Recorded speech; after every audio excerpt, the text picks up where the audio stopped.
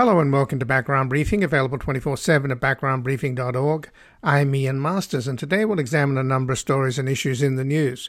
We'll begin with President Biden calling out big oil today as ExxonMobil, Chevron and Shell enjoy record profits while consumers are getting gouged at the pump, thanks to actions by Putin and Mohammed bin Salman to drive up the global price of oil ahead of the elections, which is creating a windfall for the oil companies.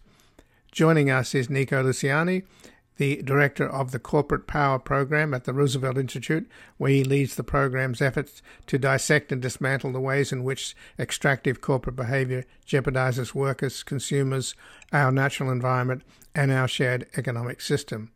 We'll discuss whether, as Europe goes cold turkey on oil and gas this winter, the rest of us can find a way to shake the addiction that is killing our planet. Then, in response to a tweet by Hillary Clinton tying Trump and the Republicans' demonization of Nancy Pelosi to the attack on her husband, the new owner of Twitter, Elon Musk, posted a conspiracy theory that Hillary is already dead and a body double imposter has taken her place, leaving us to wonder what kind of toxic effluence is about to flow from the influential social media platform now controlled by a Trump-like troll with an ego inflated by billions. Joining us is Douglas Rushkoff, named one of the world's 10 most influential intellectuals by MIT. He is the award-winning author, broadcaster, and documentarian who studies human autonomy in the digital age. The host of the popular Team Human podcast, he has written 20 books, including the bestsellers Present Shock and Program or Be Programmed, and made the PBS Frontline documentaries Generation Like and Merchants of Cool. He is a research fellow of the Institute for the Future and founder of the Laboratory for Digital Humanism at the City University of New York, where he is a professor of media theory and digital economics. His latest book is Survival of the Richest: Escape Fantasies of the Tech Billionaires. Then finally, with Lula gaining a narrow victory in the Brazilian elections of 50.9% to 49.1% for Bolsonaro, who is yet to concede, we'll go to Sao Paulo, Brazil, and speak with James Green, the Carlos Manuel de Cespedes Professor of Modern Latin American History and Portuguese and Brazilian Studies at Brown University and the author or co-editor of 11 books on Brazil and Latin America. The past president of the Brazilian Studies Association, he has traveled extensively throughout Latin America and lived 8 years in Brazil, and we will discuss the challenges facing Lula in wanting to unite a divided country with an opposition led by a Trump-like demagogue who spews hatred, lies, and threatens violence. And joining us now is Nico Luciani, who is the director of the Corporate Power Program at the Roosevelt Institute, where he leads the program's efforts to dissect and dismantle the ways in which extractive corporate behavior jeopardizes workers, consumers, our natural environment, and our shared economic system. Welcome to Background Briefing, Nico Luciani. Thanks for having me. Well, thanks for joining us. And today, President Biden made a brief announcement basically accusing the big oil companies of war profiteering. It was pretty unusual, frankly, and I haven't seen too many politicians taking on big oil in such a blunt manner. How did it strike you? Well, it struck me as the right tone to remind the American people and more generally, the world's population that these companies' extraordinary profits are coming out of geopolitical tensions. That since Putin's invasion of Ukraine, the prices and the oil profits have soared. And unfortunately, the companies have not yet given back in a way that's commensurate with their profits. And Exxon, in its third quarter, made $19.7 billion, and Shell reported a $9.5 billion. I believe Chevron was something like 11.7 or something. So they're all making out. But there is an alliance out there, clearly, between Mohammed bin Salman and Vladimir Putin, and they've connived to cut production of oil to drive up the price ahead of the midterm elections. There's no secret that both Mohammed bin Salman and Vladimir Putin want Trump to come back. So how much is this to do with the elections? I mean, clearly Biden is releasing oil from the Strategic Petroleum Reserve in order to drive down the price of oil. But today he made it clear that the oil companies are not helping the American consumer. That's right. I mean, to your point, Exxon made essentially $20 billion last quarter. That's something around the lines of $14 to $15 million per hour. Exxon alone, in 2022 is estimated to make more than Amazon, Procter and Gamble, and Tesla combined. And again, they're really taking advantage of the geopolitical tensions that you mentioned. And profits are one thing. I think that there's a strong argument that we shouldn't allow endless profits. There should be some kind of cap and tax of a certain amount of excess profits. But what's even more concerning, Ian, is not the amount of profits, but how they're being used. If those profits were spun back into the company in capital expenditures to increase workers' wages, or lo and believe invest in renewables, maybe the conversation would be different. But most of these profits are going back into shareholder payouts. Exxon's CEO said, there's been a lot of discussion, I'm paraphrasing, there's been a lot of discussion about returning some of our profits directly to the American people. He said, that's exactly what we're doing in the form of a quarterly dividend. And I've talked to a lot of these companies at the C-suite level, and their social responsibility, their feeling of giving back to the world is making a lot of money so they can cut dividend checks to their shareholders. And it's good to just remember who the shareholders are. It's not everyone. In fact, the bottom 60% of income earners in the United States only own 6% of stock, right? It's the top 10% that owns almost 90% of stock. So the payouts are really going to exacerbate economic inequality. It's not profits giving back to the American people. Instead, there's another way to give profits directly back to the American people, and that's by creating, as I mentioned before, an excess profits tax. Over a certain amount, that money would be given back to the American people in different ways, and it would disincentivize companies from constantly searching in the short term for endless profits, and maybe putting that money back into more social or economic use. Well, President Biden today did mention that these big oil companies will be basically buying back stock to drive up their compensation of the CEOs, and that's pretty much what corporate America's been doing lately. I mean, that seems to be, they're not investing in R&D. I guess it's to do with what you're dealing with, right, in terms of your corporate power program. It's extractive corporate behavior. Exactly, and I think this is one of the starkest illustrations, not the only by any means, but it's one of the starkest illustrations of an economy that's run by very large corporations who are themselves run by an ideology of maximizing shareholder value up and above everything else. There's that famous saying, don't listen to what people are saying, but how they spend their money, or look at their budget over their principle, over their words, that your values are really written down in your budgets. And these companies, to your point, are spending everything they can and more on shareholders. So really the root cause here is that ideology of shareholder primacy. And I think it's in the past in the U.S., we haven't had such a business model of short-term quarterly capitalism. We've had a longer-term vision in the past, which would actually put forward public value before shareholder value. And I think we need to start moving back to that for the 21st century. So given that Putin has started this war on Ukraine and has driven up the price of oil globally, and along with conniving with MBS to cut production in order to drive up the price even further, Europe is going to have a very cold winter. So I guess my question is that if the Europeans are going to go cold turkey on oil and gas, why can't the rest of us find a way to shake this addiction that's killing our planet? Yeah, I wish we could move as quickly as humanly possible. I think the Inflation Reduction Act is going to help move us that way. I think people are starting to realize that our addiction to fossil fuels is killing a planet, but also it's a very volatile in terms of prices. And so inflation is driven largely today by food, fuel, and housing. And the fuel is principally, the use of natural gas and oil. And so the more we can transition away from fossil fuels and into more true renewables, the more we can bring down costs on everything, right? Because oil is not just another product; they're inputs to produce everything else. And so we can really drive down prices for everything if we can get away from this fossil fuel addiction while helping the planet. I think, as I mentioned, the Inflation Reduction Act gets us part of that way.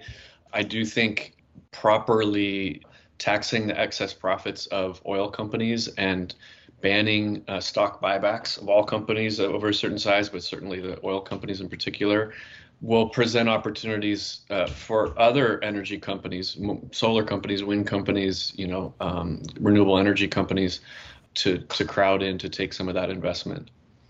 So that's where we're at, and I think the White House is getting, it seems, to a position where they've just had enough, and it's time to start thinking back towards the World War II era excess profits tax ideas, something we've been championing for some time here at the Roosevelt Institute. Well, Nico Luciani, I thank you very much for joining us here today. Thank you. Take care.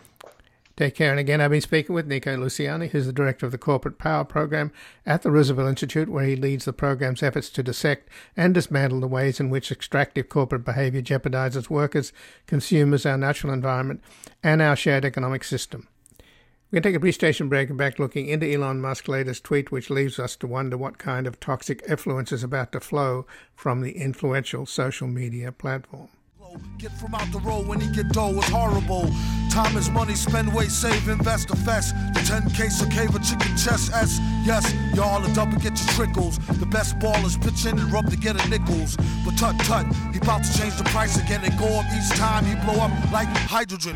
Villain here, have him shrilling in fear. And won't stop top ill until he a gazillionaire. Villain. His agenda is clear, ending this year with dividends to spare. Here, a new meaning to sales through the roof. Guaranteed raw and source truth is truth proof. When you care about the issues of the day, check your facts on Wikipedia.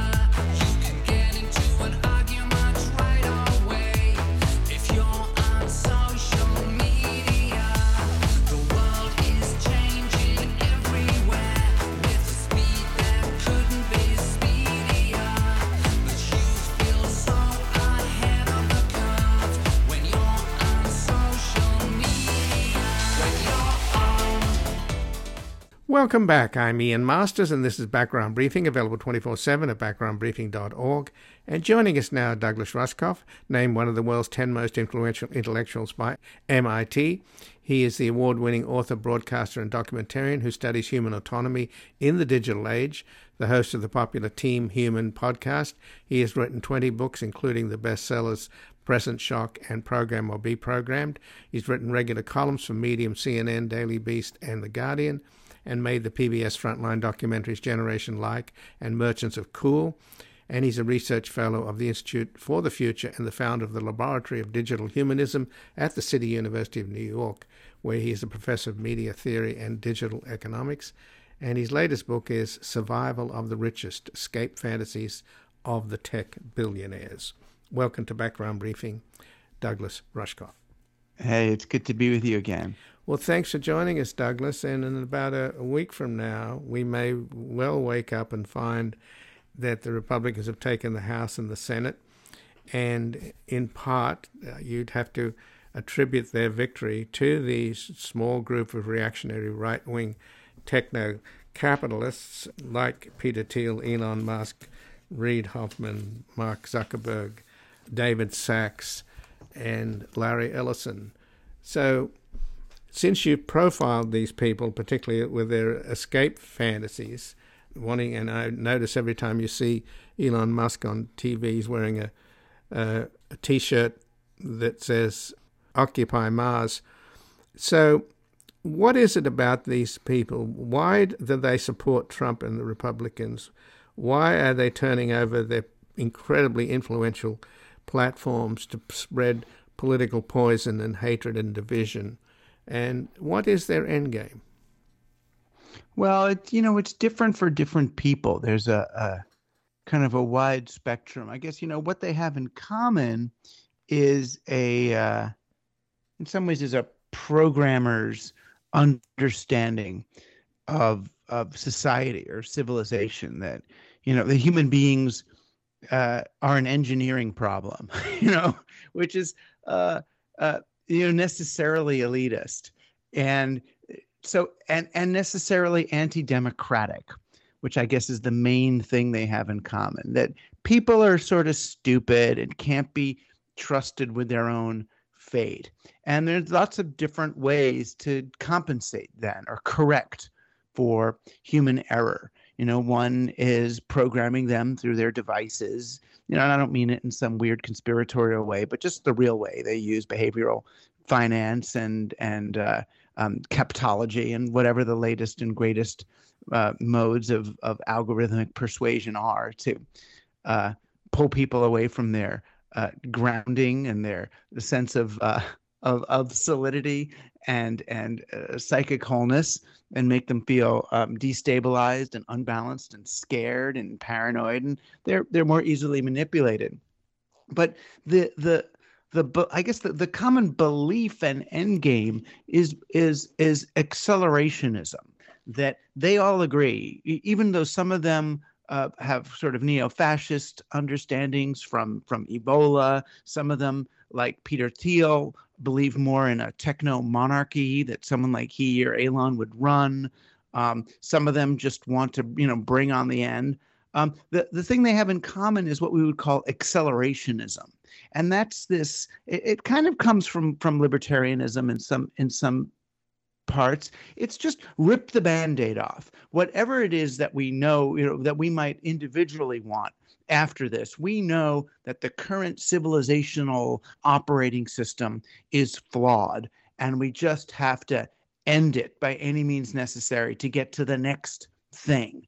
And that's the slightly religious understanding they have, not in the good sense of religion, but there's an omega point, in the future that we have to just reach this moment, this singularity, this moment of self-sovereignty.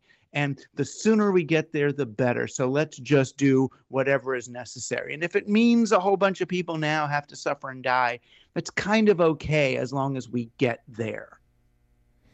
But why do they portray, particularly the state of California, as this dystopia full of homeless people, and yet they all live here and they've made their fortunes here?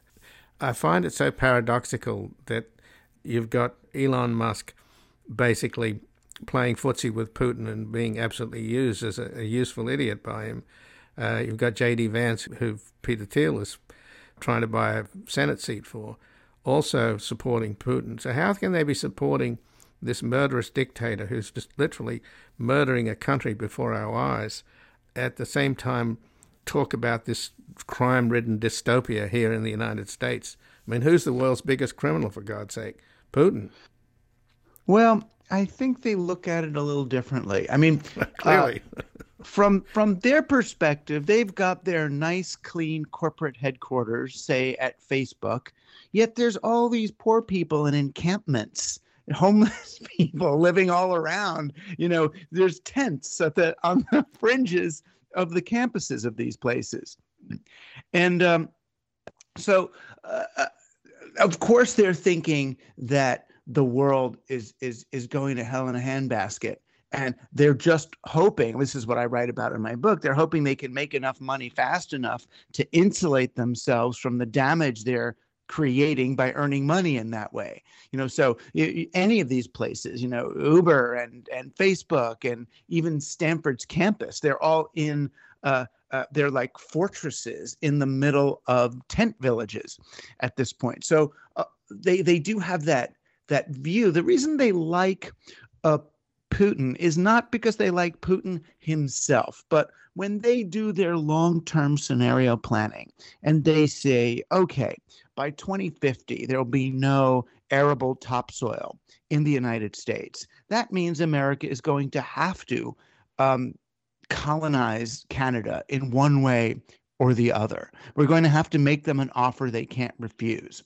And if someone like Putin can walk into Ukraine for the breadbasket and take it for Russia, then it sets up a precedent that makes it more easy for for America, whatever America might look like, or the United States, to go take what it needs from somewhere else. So they're looking at it more like a poker game where there's 4 or 5 big players at the table, and you've got to accept the massive authority of each one of them. So you got, a Chinese dictator who's pretty much announced that he's there for life. You've got Putin taking what he wants, and they want a someone, if not Trump, they want an authoritarian in a position of power in the United States who can just do what needs to be done in this cold, hard world, which is not going to work, in their opinion, as a democracy, because, look, people are crazy. Well, Peter Thiel has made it clear that he doesn't believe in democracy, but is there any models that they believe in? Do they want to have a kind of corporate governance? Do they see Singapore or the Emirates as a model? I mean, the idea that you want Donald Trump to come back, which is what they're certainly working on, and they're all one way or another supporters of Trump. I mean, what good is that guy going to do? He's been the wrecking crew, and he's not going to solve the homeless problem, that's for sure. No, I think they look at Trump as a means to an end. I think they're using him, or think they are, that it's a way to tear this thing down. And Trump is certainly Trump and Trumpists who can sow doubt and discontent about today's institutions are the fastest means to dismantling the current state. They see the state as a corrupt system. They think that it's like to them, it would be like a child who wore braces and then was never allowed to take the braces off their teeth. They look at the government that way. We've got to end it.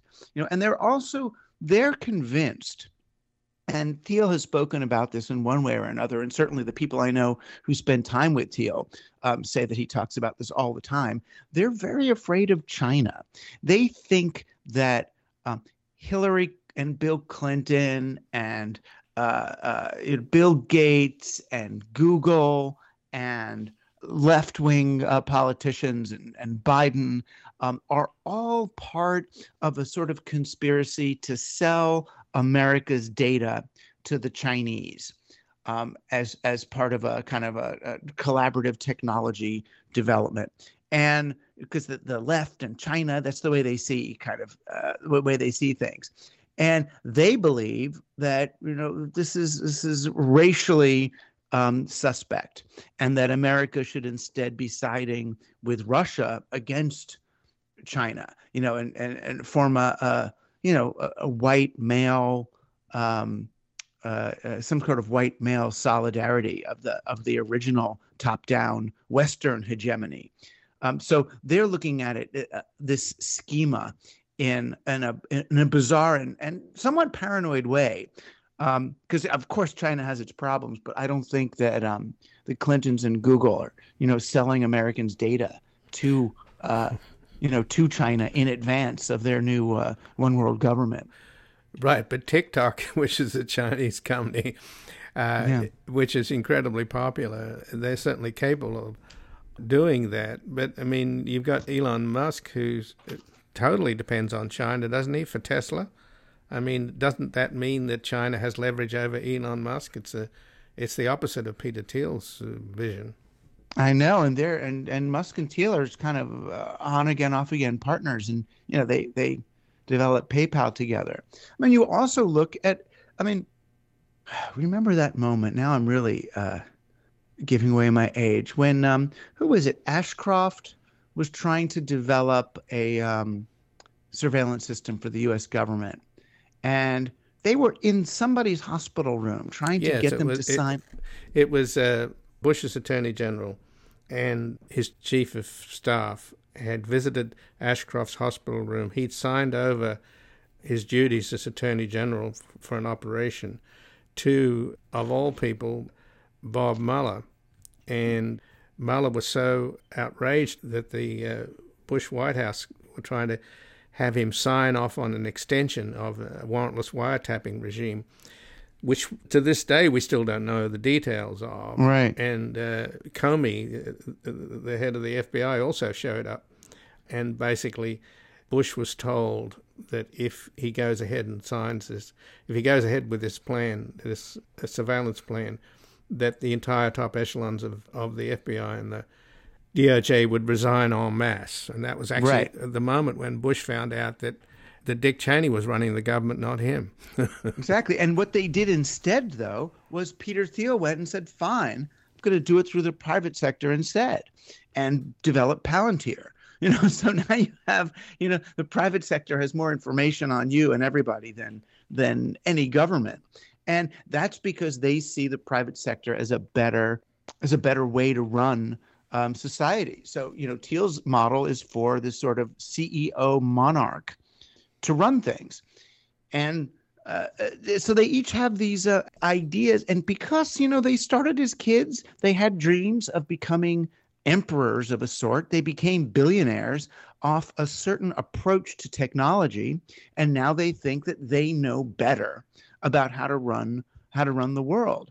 And even if what I would say, and what I try to tell them when I see them, is even if you believe this is true, your theory of change is suspect. That's where if you've got to be this emotionally and physically violent in order for the thing you want to have happen, then maybe you want to reconsider how we get there. To which their argument is, well, your regime, whatever we want to, your Biden regime is violent as well. Look at the increase in violence, since Biden took office compared to Trump, and the number of wars and this, and they'll bring out their data.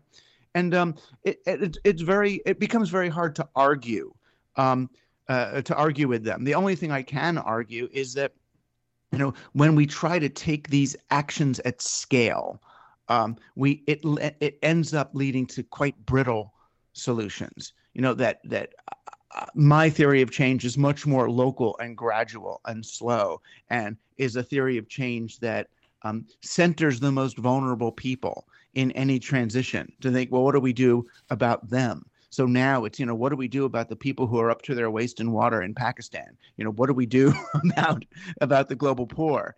And I think they look at, well, that's their situations are untenable, and we have to move on, for the good of the future.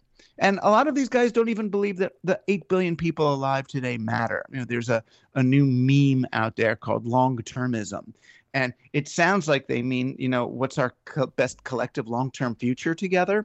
But no, it's actually a kind of a bastardization of Jeremy Bentham's utilitarianism, calculated with digital algorithms. And they believe that there is a future in which there will be, trillions of bots or post-humans spread throughout the universe, these conscious beings.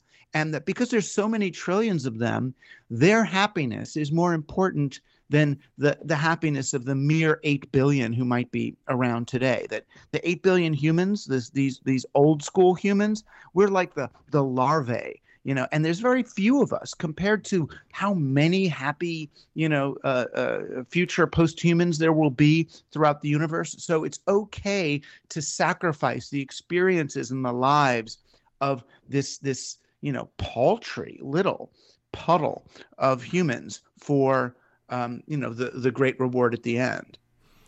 Well, if Zuckerberg has his way, the younger generation will grow up with helmets on their head, inhabiting the metaverse, which will be his creation.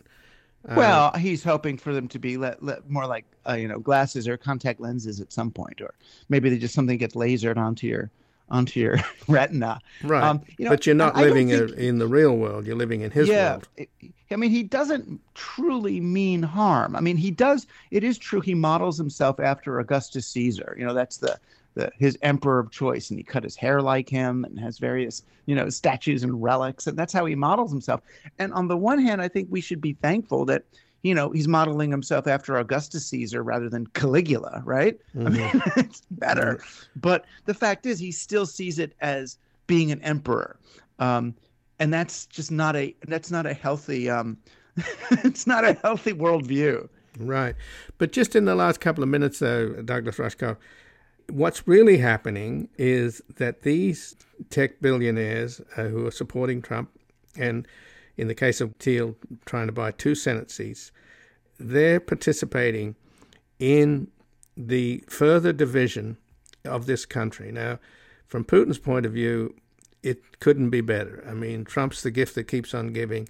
His strategy is to turn Americans against each other and have us fight each other. And boy, we are on the cusp, according to a bulletin on Friday, the very day that Nancy Pelosi's husband is beaten up by an intruder looking for Nancy to presumably do what they tried to do on January the 6th, which is assassinate her or imprison her. On that very day, the Department of Homeland Security and the FBI put out a bulletin saying that we are in danger of, in effect, a civil war over disputes over elections. Well, who was the main proponent of this whole lie that the last election was stolen? None other than the hero of these people, Donald Trump. So he's the instrument of division. They're the means by which this toxic hatred is stirred up in our body politic to the point where we could have civil war. I mean, is that what they want? If necessary, I don't think they would object to it. I mean, it's their theory of change. So if you look, and I think they're online now, but I mean, if you look at the instructions to the alt-right activists, what they're supposed to do is, I mean, I shouldn't even be talking about it. There's specific things they're supposed to be doing to disrupt election sites, to disrupt the polls, accusing people of things, just create as much chaos as possible in order to foment not just a right-wing violence, but left-wing violence, to somehow provoke, Black Lives Matter or something to come out and start rioting. And then that gives the right-wing legislatures and governors the opportunity to say, oh, look, the polls are too violent. We need to shut them down. And of course, the backup plan, which is now legal in all these places, is to then let the legislature do the vote rather than the votes. So that's the plan. And then when that happens and people are put in office without a proper democratic process, then I wonder what do the people who don't like that do? So there is the hope that along with the collapse of the democratic process of a normal voting day comes a new excuse to put other kinds of measures into effect.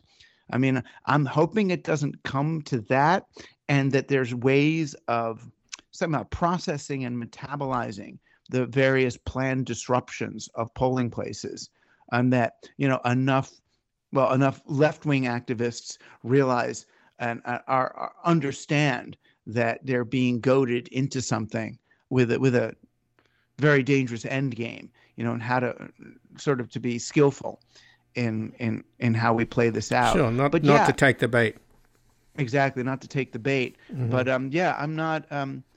Election day is not a day that I want to be hanging around poll sites. And that just that even that idea is just that I would even have the thought of, oh well, on election day I better just vote and get inside. I mean, it should be the opposite, right? Sure. I should be trying to be outside and trying to make the day as peaceful as possible. Well, to that extent, then Trump has already won, right?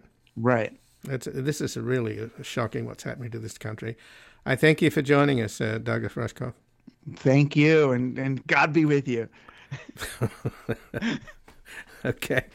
Thank you for your little religious invocation, Douglas Rushkoff. And again, I've been speaking with Douglas Rushkoff, who is named one of the world's top 10 most influential intellectuals by MIT. He's an award-winning author, broadcaster, and documentarian who studies human autonomy in the digital age, the host of the popular Team Human podcast. He has written 20 books, including the bestsellers Present Shock and Program or Be Programmed, written regular columns for Medium, CNN, The Daily Beast, and The Guardian, and made the PBS Frontline documentaries Generation Like and Merchants of Cool. And he's a research fellow at the Institute for the Future and the founder of the Laboratory for Digital Humanism at the City University of New York, where he's a professor of media theory and digital economics.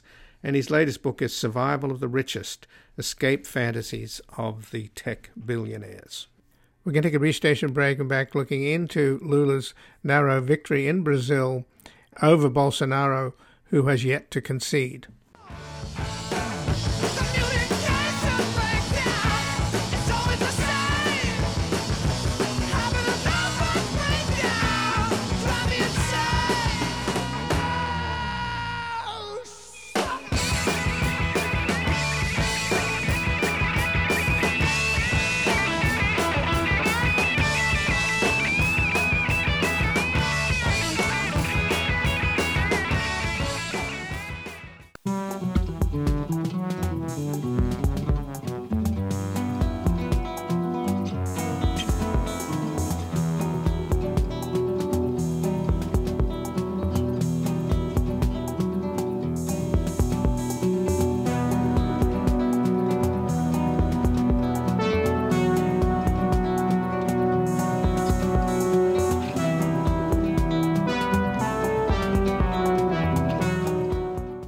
Welcome back. I'm Ian Masters, and this is Background Briefing, available 24/7 at backgroundbriefing.org.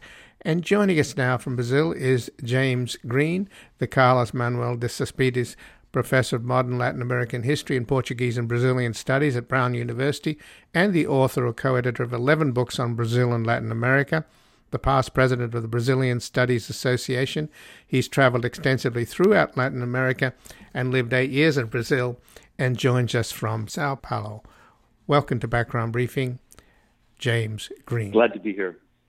So you're in the middle of it all there in Sao Paulo, and it's 3 p.m. local time in Brazil, and Bolsonaro is yet to concede, right? He is yet to concede. He went to the presidential palace and has not been seen and not made a comment so far. Pretty unprecedented. And his 3 sons, who are pretty vocal on social media, they're also silent? They haven't made a comment either. No one really understands what's going on, if they're plotting a strategy of retreat or of the offensive. It's hard to say. And the results are pretty narrow, right? Lula won by 50.9 points to 49.1 points by Bolsonaro. So correct. The difference is 1.8 percentage, 2 million votes. And this is out of 118 million Brazilians who voted. And this is the narrowest presidential election victory in 34 years of Brazil's modern democracy.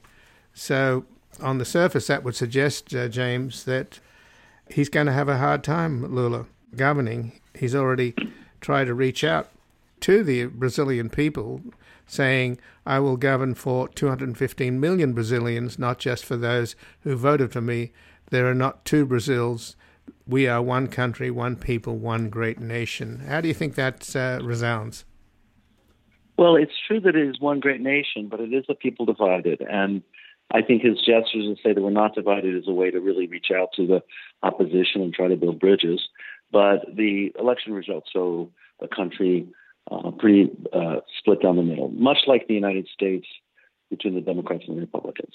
And unfortunately, like in the United States, where the Republicans were captured by the far right in Trumpism, there's a large block of the Brazilian population that has been infected by the Bolsonaro virus, much worse than COVID-19, and are pretty adamant in their belief in Bolsonaro and his ideas, and very much against Lula.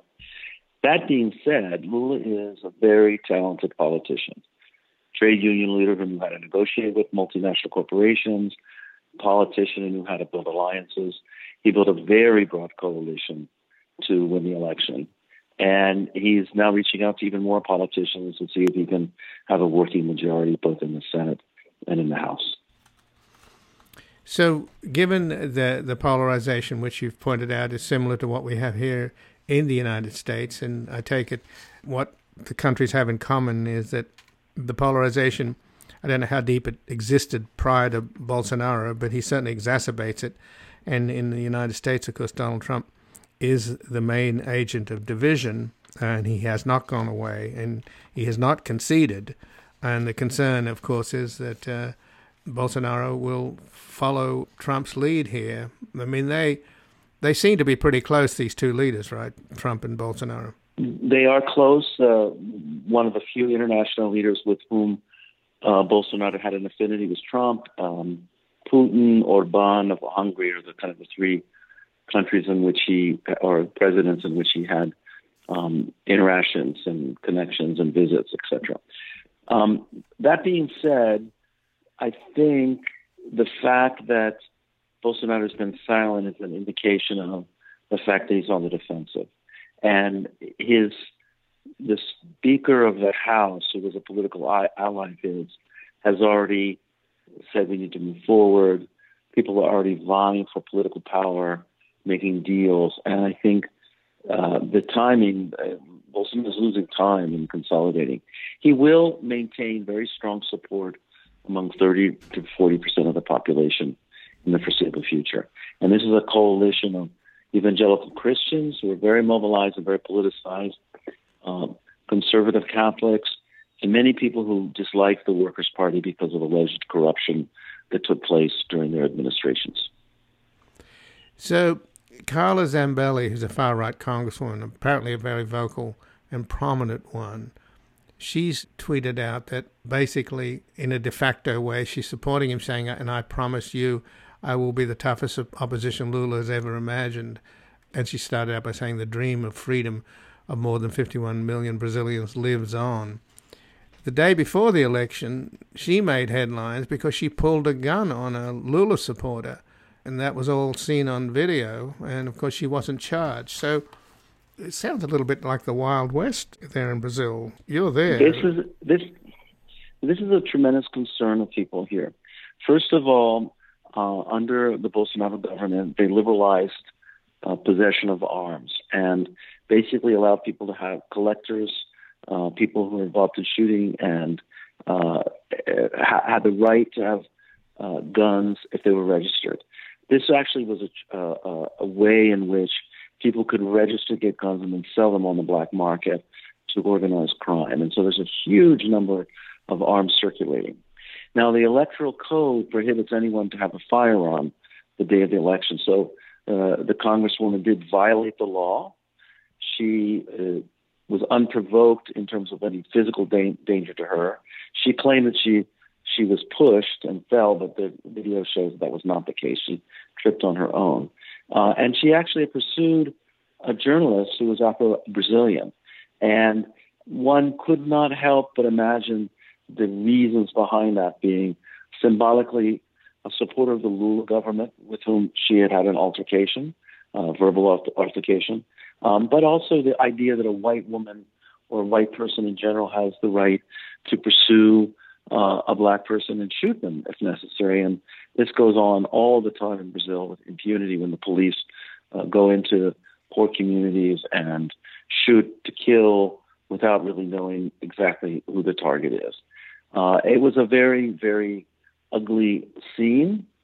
She is being charged with racism and violating the law, and we'll see what happens on that account. And this followed the week before with another very important supporter of Bolsonaro who had been placed under arrest, and the federal police went to arrest him, and he resisted by shooting 50 shots to the federal police and also throwing 2 hand grenades at them. And by the way, hand grenades are totally illegal in Brazil. So he was possessing an illegal substance, a legal object. He was finally arrested, and it caused a big scandal, and it really weakened Bolsonaro, I think, among undecided voters. But by that time, the electorate had really divided in one side or the other, with very, very few people on the fence. So how significant is the truckers' strike? In Mato Grosso, which is the farming region in the heartland, they're setting trucks on fire, blocking roads.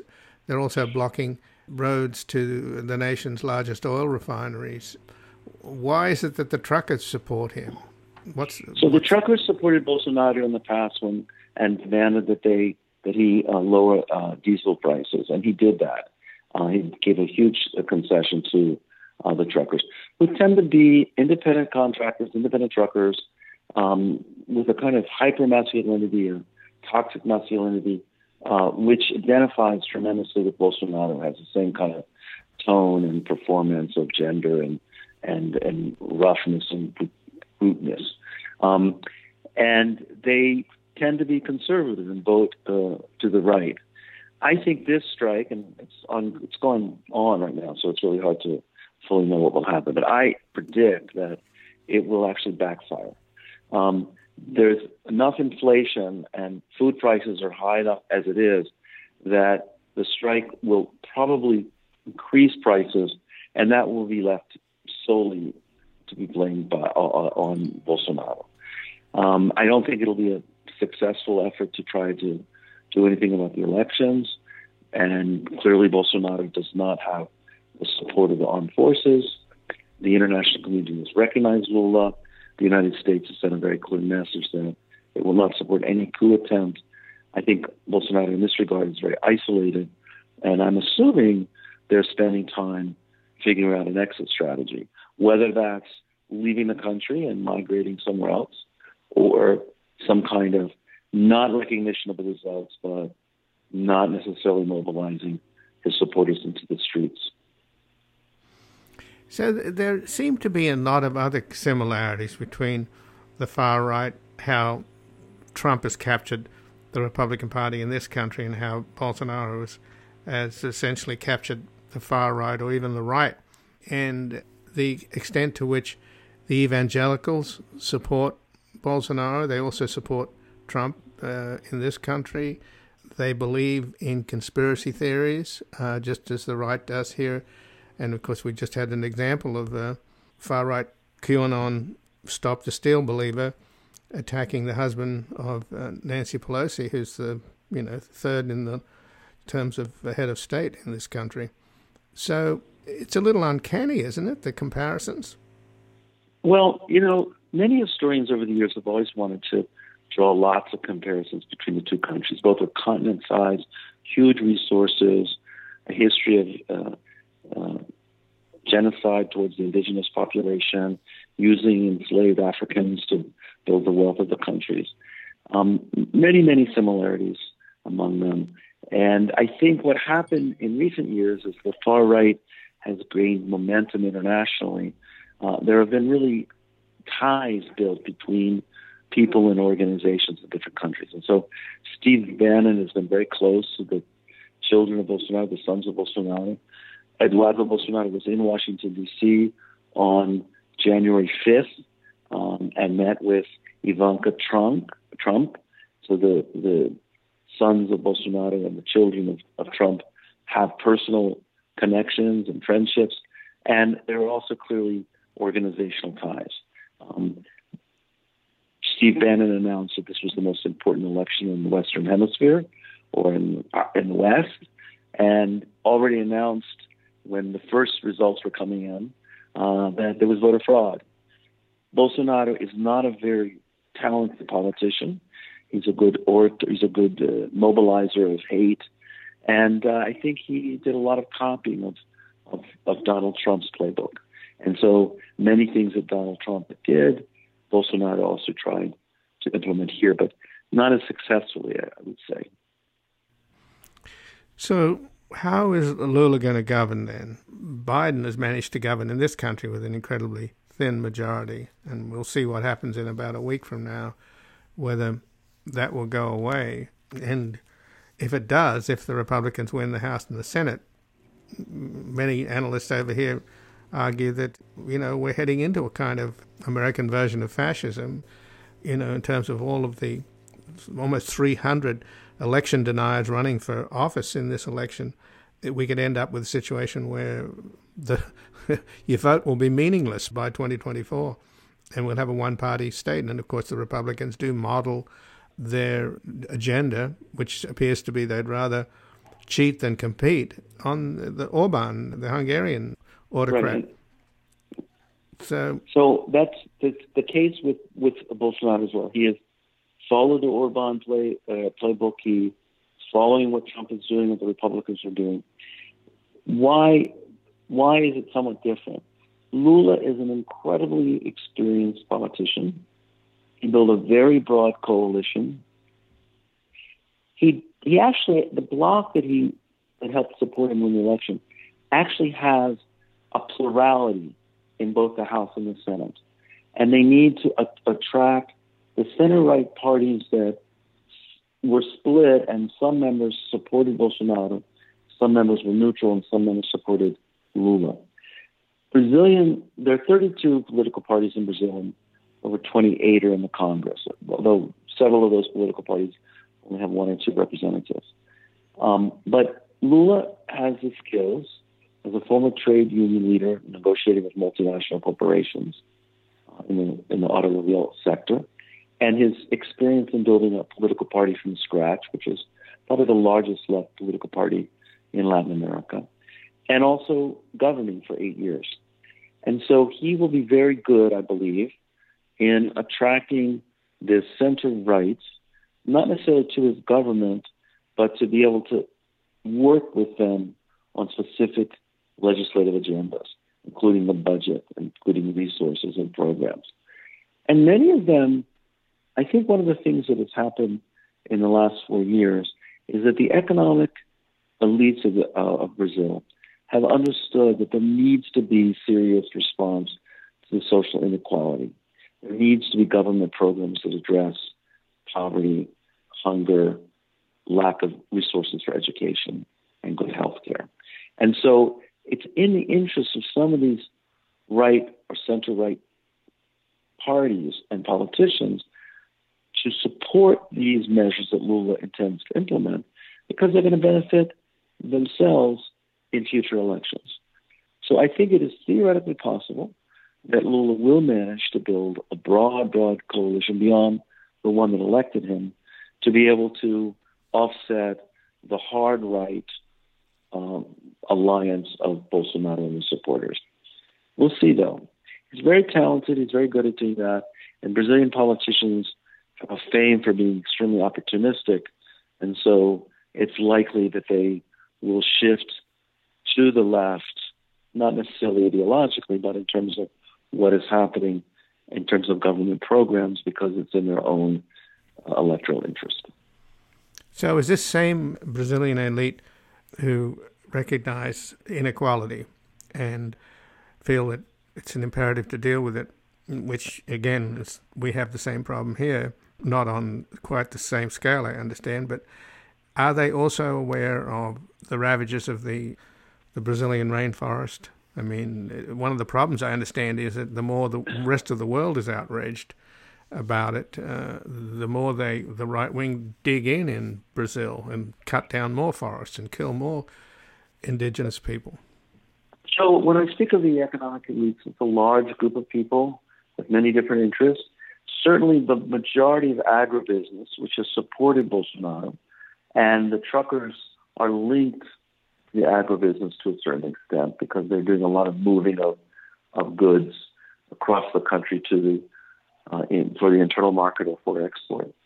But there's another large sector of middle classes and even economic elite that do understand the seriousness of the global warming issue and environmental degradation. And so Lula had carried out a very successful program of slashing or eliminating or reducing deforestation. He's made a very clear commitment also for defending and protecting indigenous lands against loggers and miners. And there is enough public awareness and concern about the Amazon, in addition to an awareness that the international community really cares about that I think Lula will take momentum and bring along with him a minority of the economic elites that do understand this is a serious problem. So I think he is going to be able to rebuild the government institutions that were destroyed by Bolsonaro, including the agency that monitors illegal logging and mining. He is going to establish for the first time in the history of Brazil a ministry of indigenous affairs or for indigenous people, which he promises to appoint an indigenous person to lead. There will be a very strong reinforcing of social programs that affect people in the Amazon region, which is one of the reasons why some of the people who've come into the area get involved in logging and other activities, because it's more lucrative than very low wage labor. And so even though agribusiness and other sectors that believe that the state should have a reduced influence in society, the neoliberal argument for economic development, they are still powerful. Many of them will be supporting Bolsonaro adamantly and his parties and his alliances.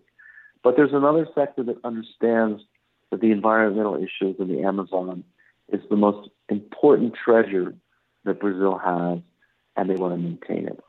So I am cautiously optimistic on this front that a coalition of environmentalists, indigenous movements, people living in the Amazon, and supporters of this movement will be able to work with the government to revert to former policies which were serious about protecting the environment.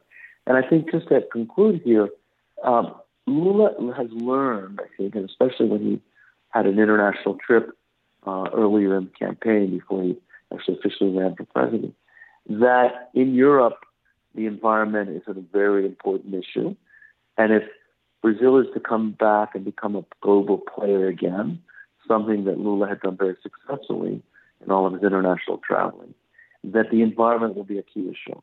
So if Brazil wants to have the prominence that it always aspires to have on the international scene, becoming a very important player in environmental protection will be essential.